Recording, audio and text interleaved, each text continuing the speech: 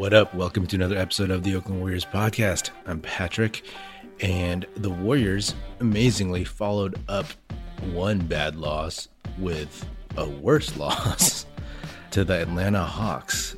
I mean, they were half-assing that game so badly that I am just going to half-ass this podcast episode.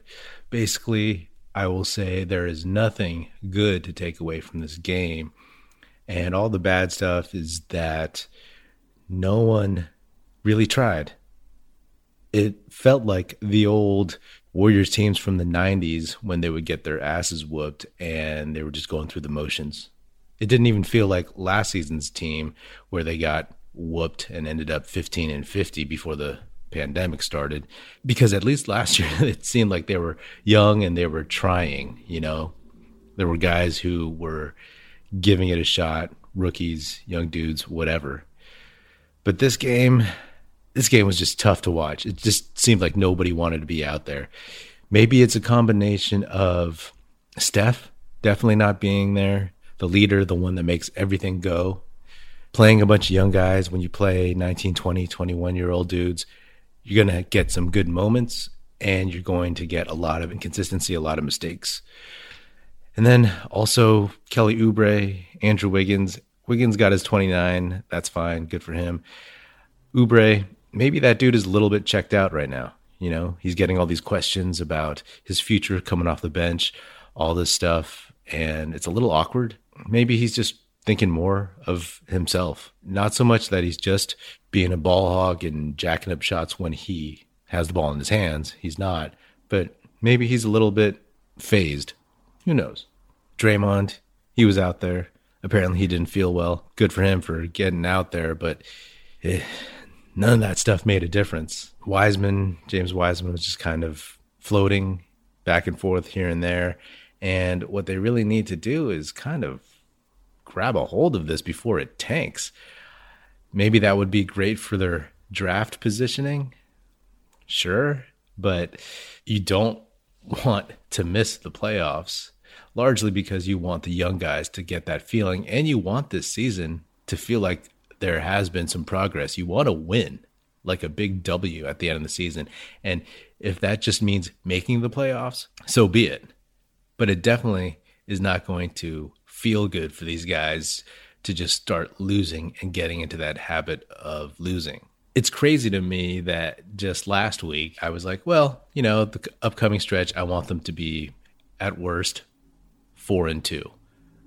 But at that point, I didn't know Steph was going to be out for another week. And I also didn't realize that the team would just fall on its face. There's people that are trying, but it's all over the place right now. The defense is just shredded, like people are just flying in, doing whatever. I'm like, is this NBA basketball?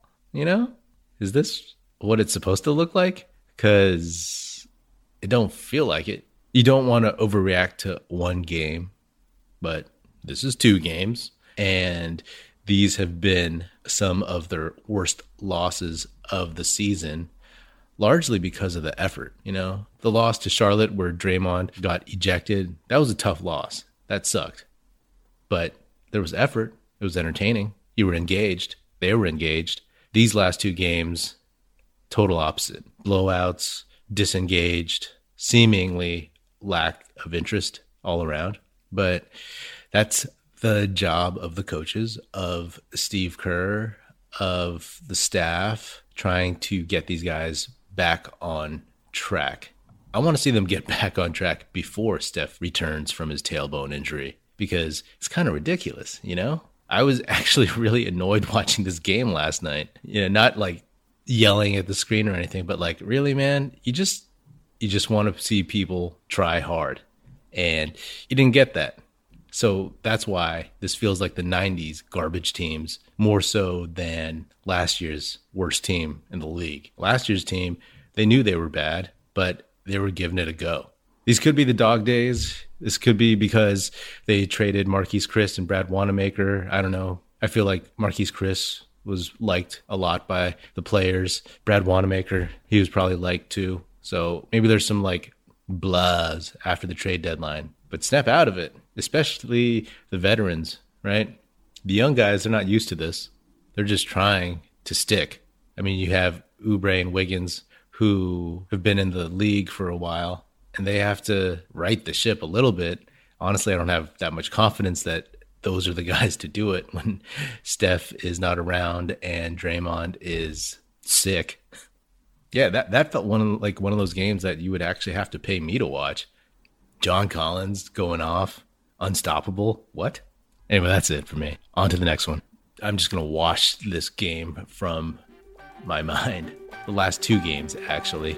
This has been another episode of the Oakland Warriors podcast. Be sure to subscribe wherever you get your podcast.